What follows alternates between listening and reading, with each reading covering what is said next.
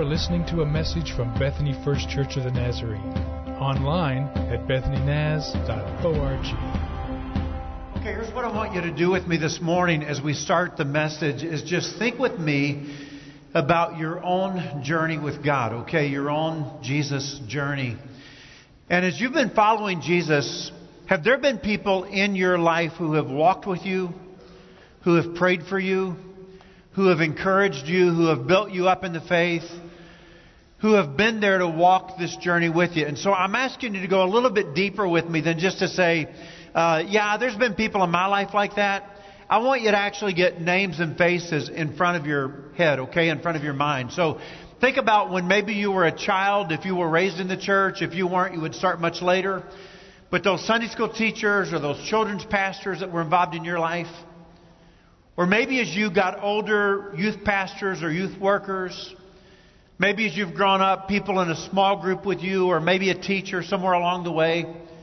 Just begin to think about the people who prayed for you, encouraged you, admonished you in your faith, gave you good, sound biblical instruction, spoke into your life, and helped you grow. Okay, you ready for this? Here we go. Now we're going to flip it around. Who are the people in your life today that you are investing in? Who are the people that you're praying for, that you are encouraging, that you're speaking into their life, that you're teaching, that you're admonishing, that you're building them up in their faith? Who are the people you are investing in? And let me go a little deeper and ask you, so what is the setting where that most naturally happens for you? So some of you would say, hey, Pastor, I'm in this small group and we get together and we speak into each other's life and we study Scripture together. We pray for each other. We encourage each other. We challenge one another. We hold each other accountable.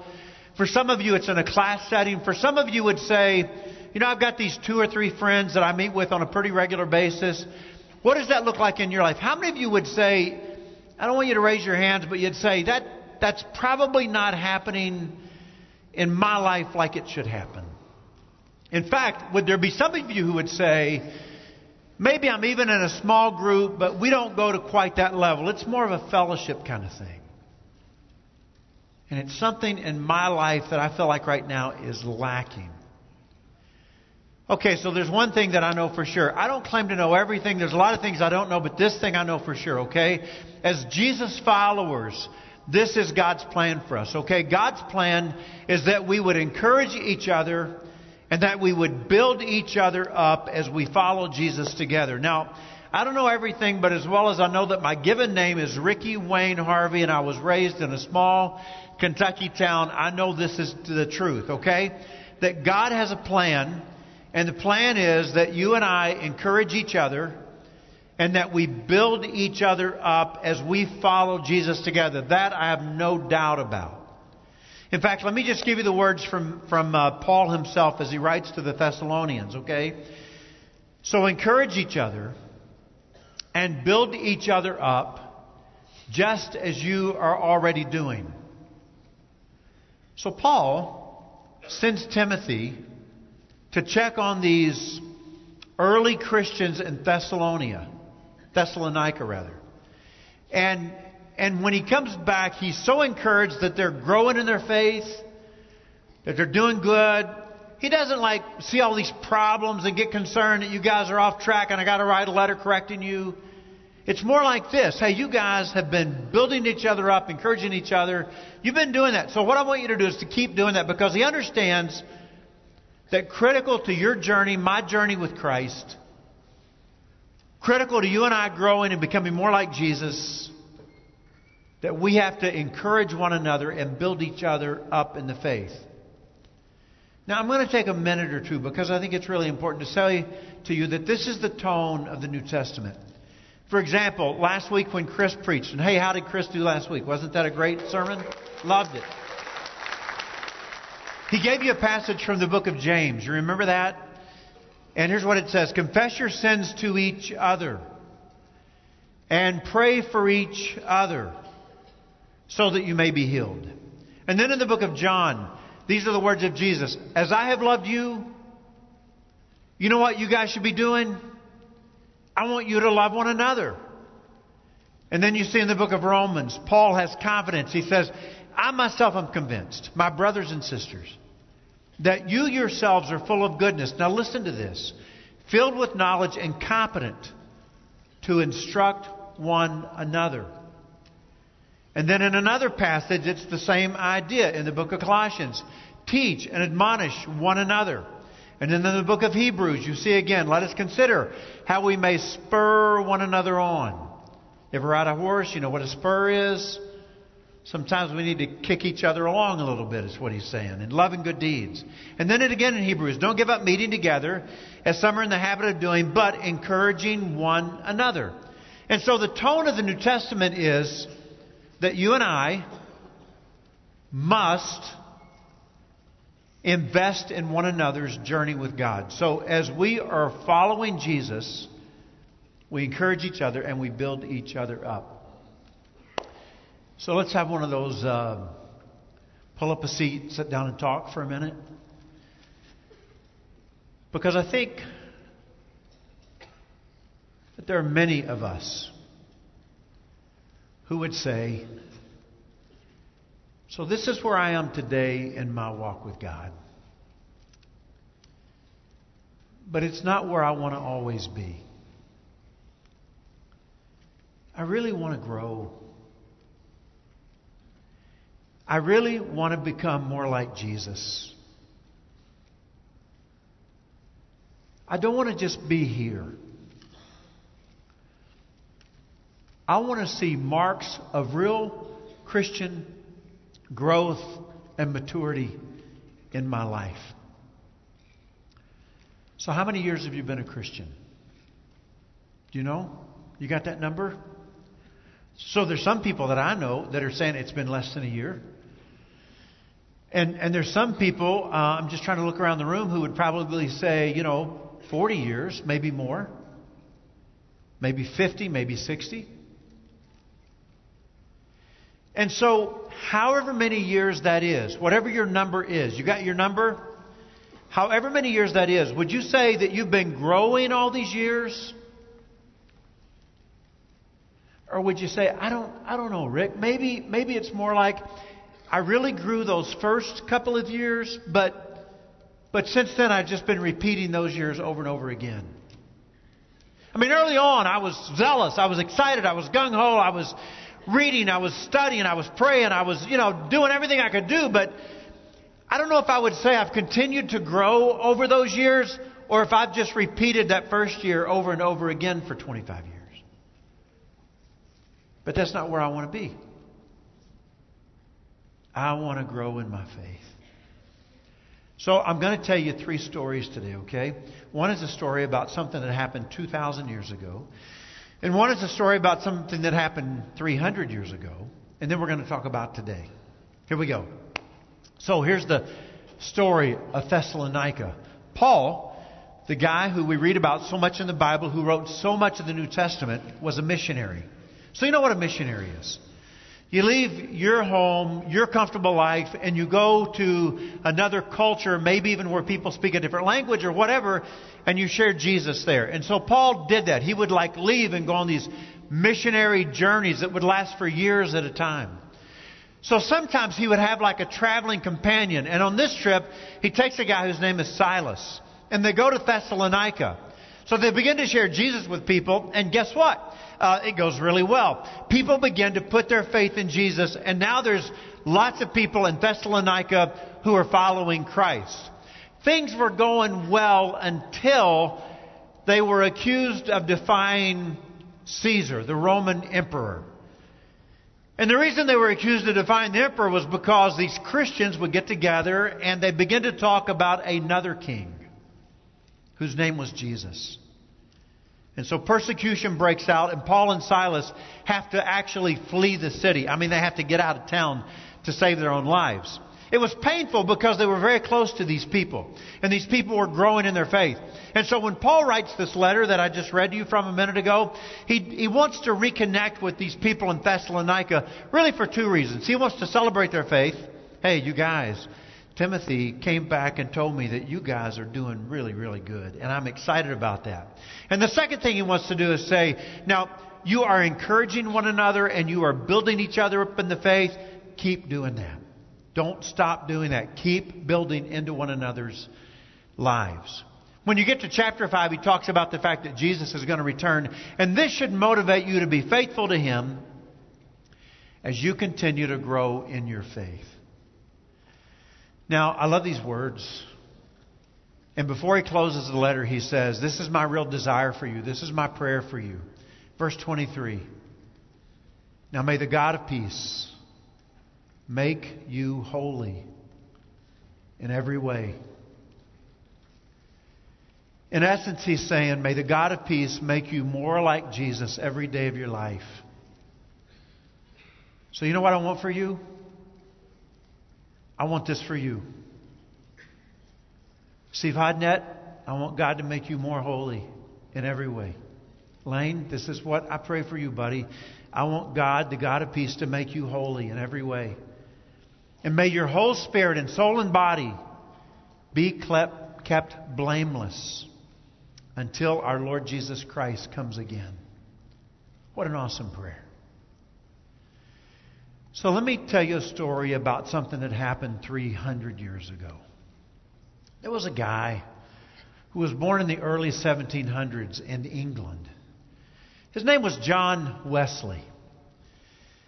And John Wesley was a theologian, and he was a pastor.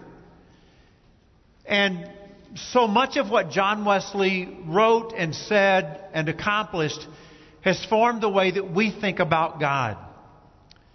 And also about the way that we think about discipleship, encouraging one another, and building each other up in the faith.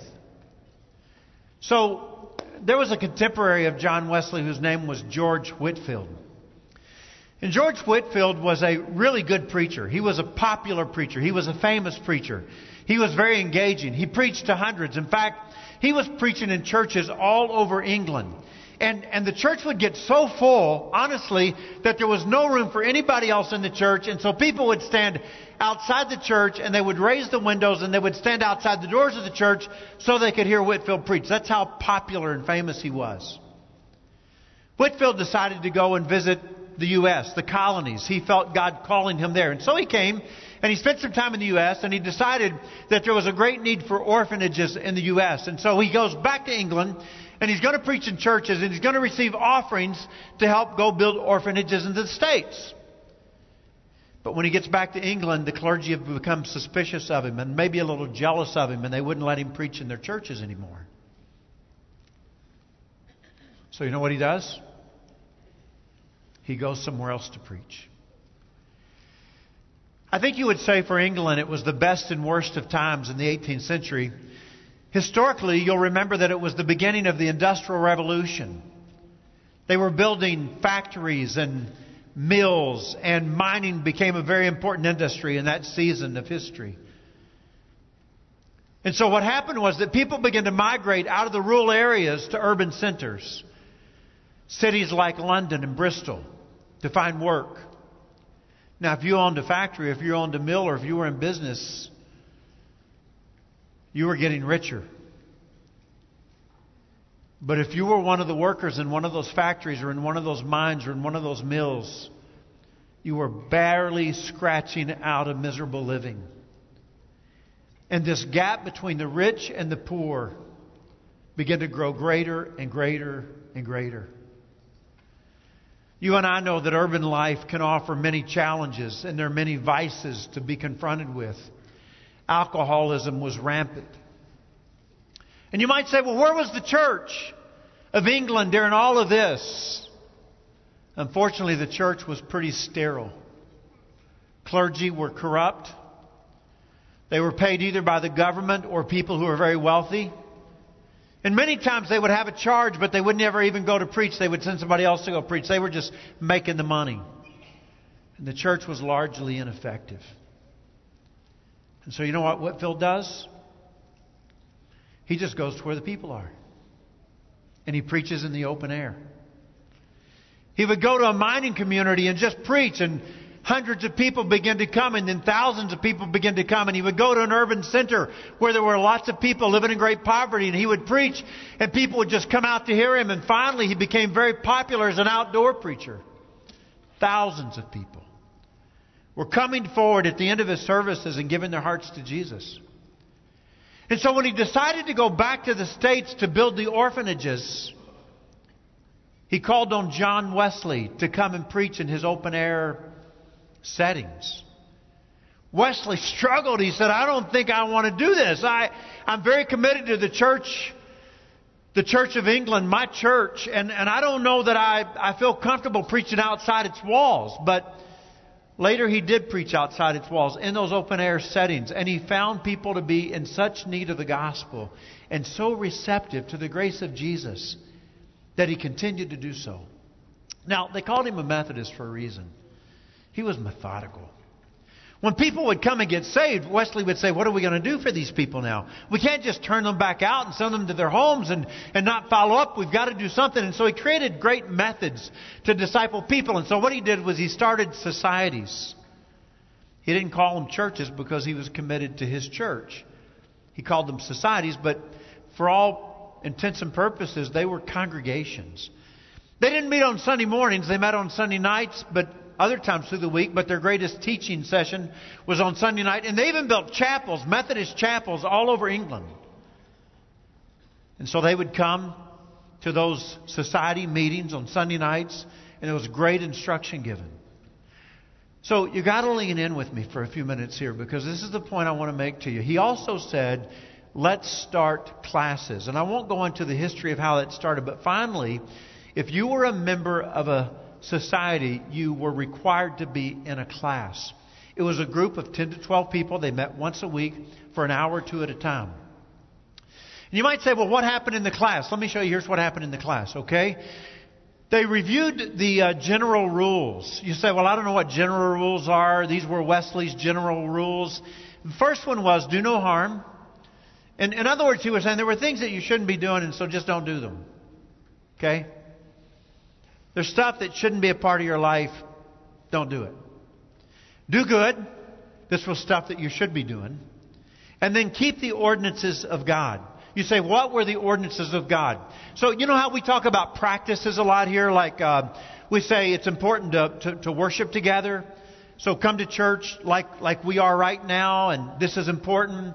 And they become a means of grace through which God transforms us. I leave here many Sunday mornings believing God is speaking to me, God is working in my heart, God is changing me. And like one-on-one time with God, we talk about that being a practice where you find a time in your day to open your Bible and read it and pray and spend time with God. That's a great practice. We talk about serving and giving. We talk about sharing our faith. We talk about all those kinds of practices. That's what the ordinances of God were. And so Wesley said, keep the ordinances of God. And as you practice them, God will change you. He will transform you. They become a means of grace. The Lord's Supper was in this idea of worshiping together. Very important to Wesley. Do this as often as you can. Then they would receive an offering for the poor. And then this is the real catch right here, number 3. So the leader of the small group that met together would say, here's how I'm doing in my walk with God. And then he would say, Brett Bradley, how is it with your soul? And Brad would be expected in that small group to maybe shuffle his feet, stare at the floor a minute, and say, here's how I'm doing in my walk with God. Do you want that kind of accountability in your life? You want to be in a group like that?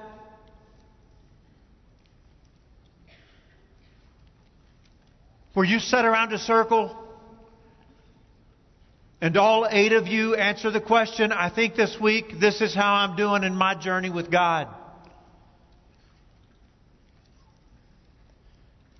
And I've got a feeling that our first response is, I don't know that I want that level of accountability, Rick.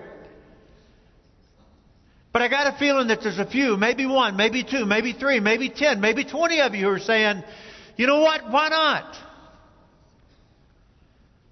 Why not be accountable to one another? What about finally getting serious about the things that are really important to the heart of God?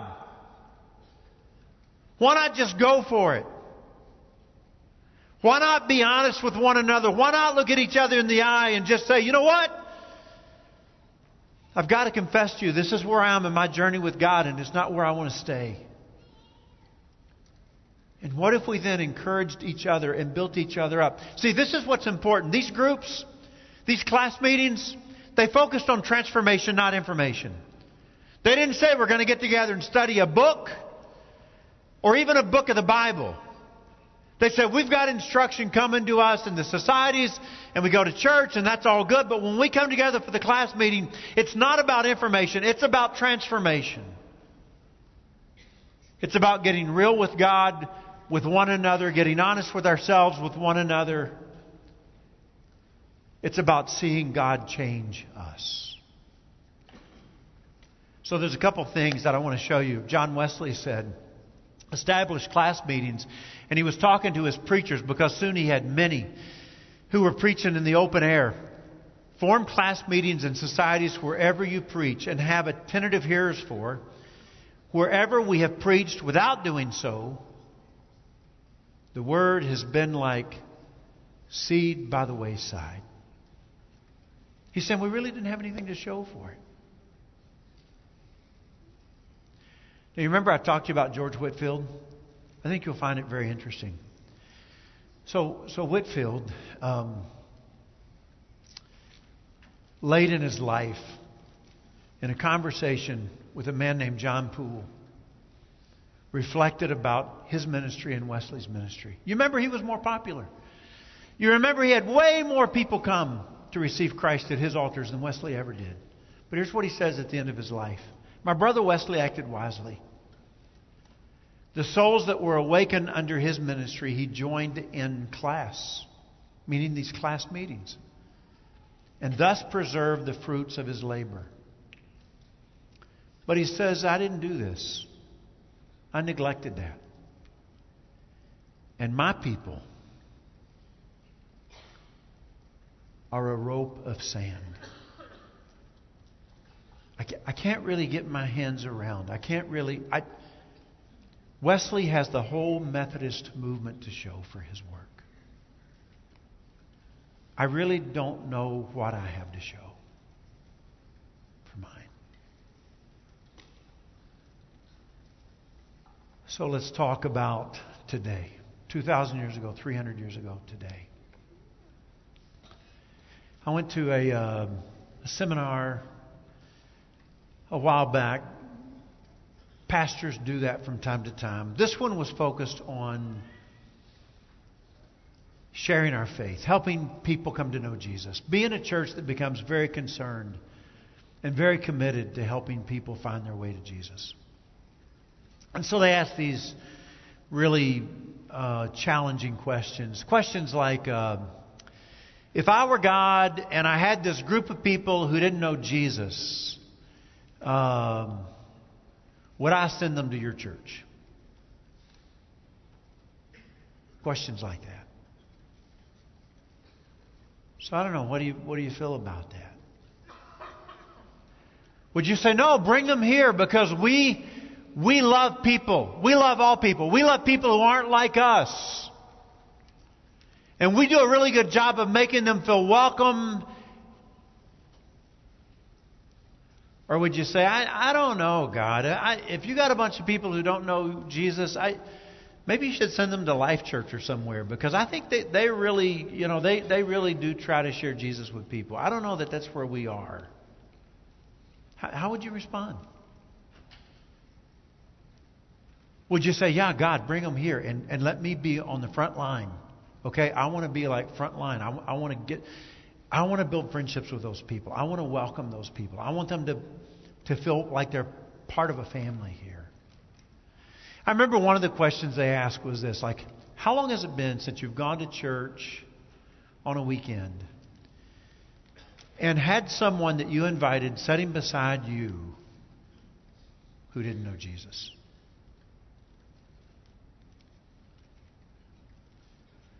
So what's your answer on that one? How long has that been for you? You see what I mean? They were just asking really terrible questions. Just really hard questions. And so it's kind of interesting that they say, here's what we encourage you to do as a church.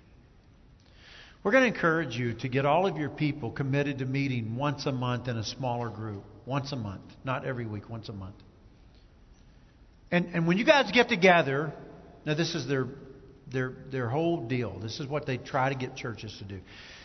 And when you get together in this smaller group, your whole church meeting once a month in smaller groups of about 8 people, here's what we're going to challenge you to do. Answer 2 questions. You want to know what they are? Okay, here's the first question. What is your temperature when it comes to being passionate about helping people come to know Jesus? On a scale of 1 to 10, would you say you're like a 2? I mean, I care, you know.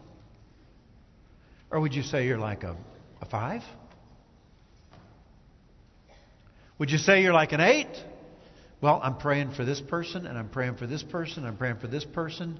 And I've made friends with this person who is not a Christian and has never been a Christian. And we just have a great relationship. And not long ago I had a great faith conversation with a person who doesn't know Jesus. And I've just opened my arms and I've made them part of my life. And I don't bug them about coming to my church. I'm just building friendships with these people. Yeah, I'm an 8.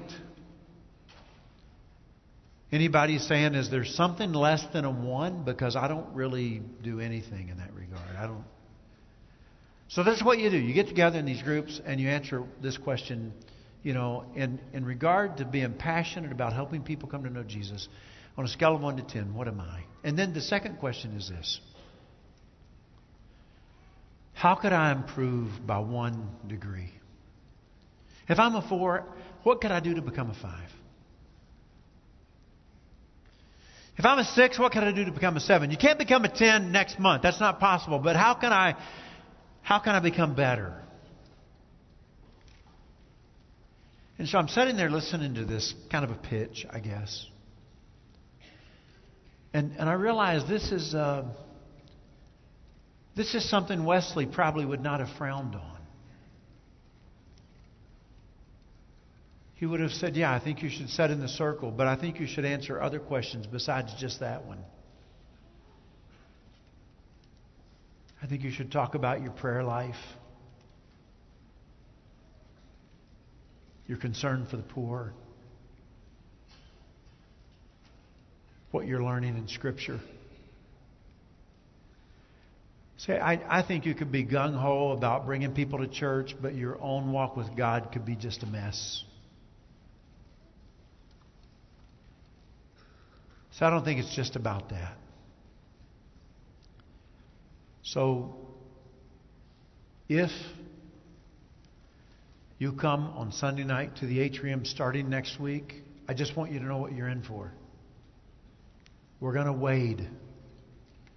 And you don't need to sign up, just show up. But we're going to wade into this world of actually being accountable to one another about some areas of our walk with God. And we're not going to dive in because that would just be too devastating.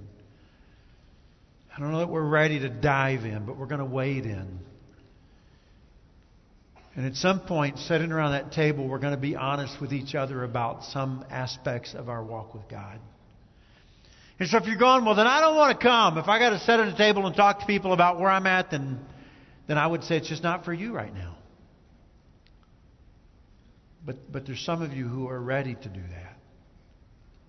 Who are saying, why not do that? Because if that is a means of grace by which God will help me to grow in my faith, if there's people here who are really willing to encourage me and build me up, then I want to be encouraged and built up. And if there's people that I can encourage and build up, then I want to encourage them and build them up.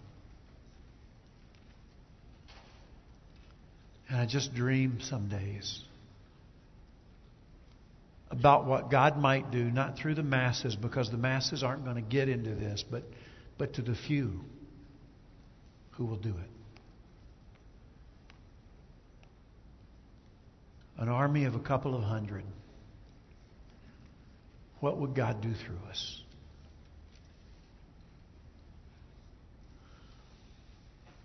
Not only in our effort to help people come to know Jesus, but just that we can grow and become what God dreams of us becoming. Amen. All right, you want to stand with me? So Chad and the band are going to come up, and we're going to sing before we go. You know, I can't help it. I just love it. I love to go to church on Sunday morning. And there are times when I get to just listen to the sermon, or even if I'm the one that preaches the sermon, I love it when I feel like I just want to pray. You know, I just want to respond. It's like God has talked to me this morning, and He's spoken to me, and I want to respond. I don't want to just go to the next thing. I don't want to just rush out the door. And so we always talk about the altars are open, and they are this morning. Or maybe when everything's done, you can just sit in your seat where you are and just hang out, not feel like you got to just rush out the door. And maybe it's like somebody's here saying, Rick, you're talking about people coming to know Jesus. I want to know Jesus. Well, you can come to know Jesus this morning. The truth of the matter is it might be that you could be born again right here today. This whole new life, like starting over. Forgiveness of sin and this new life being raised to this new life in Jesus. So there'll be pastors hanging around up here. I'll be up here. You can just come and say, hey, you want to pray with me? I would love to do that. They would love to do that. So God help us. Amen. Amen. You have been listening to a message from Bethany First Church of the Nazarene. Visit us online at bethanynaz.org.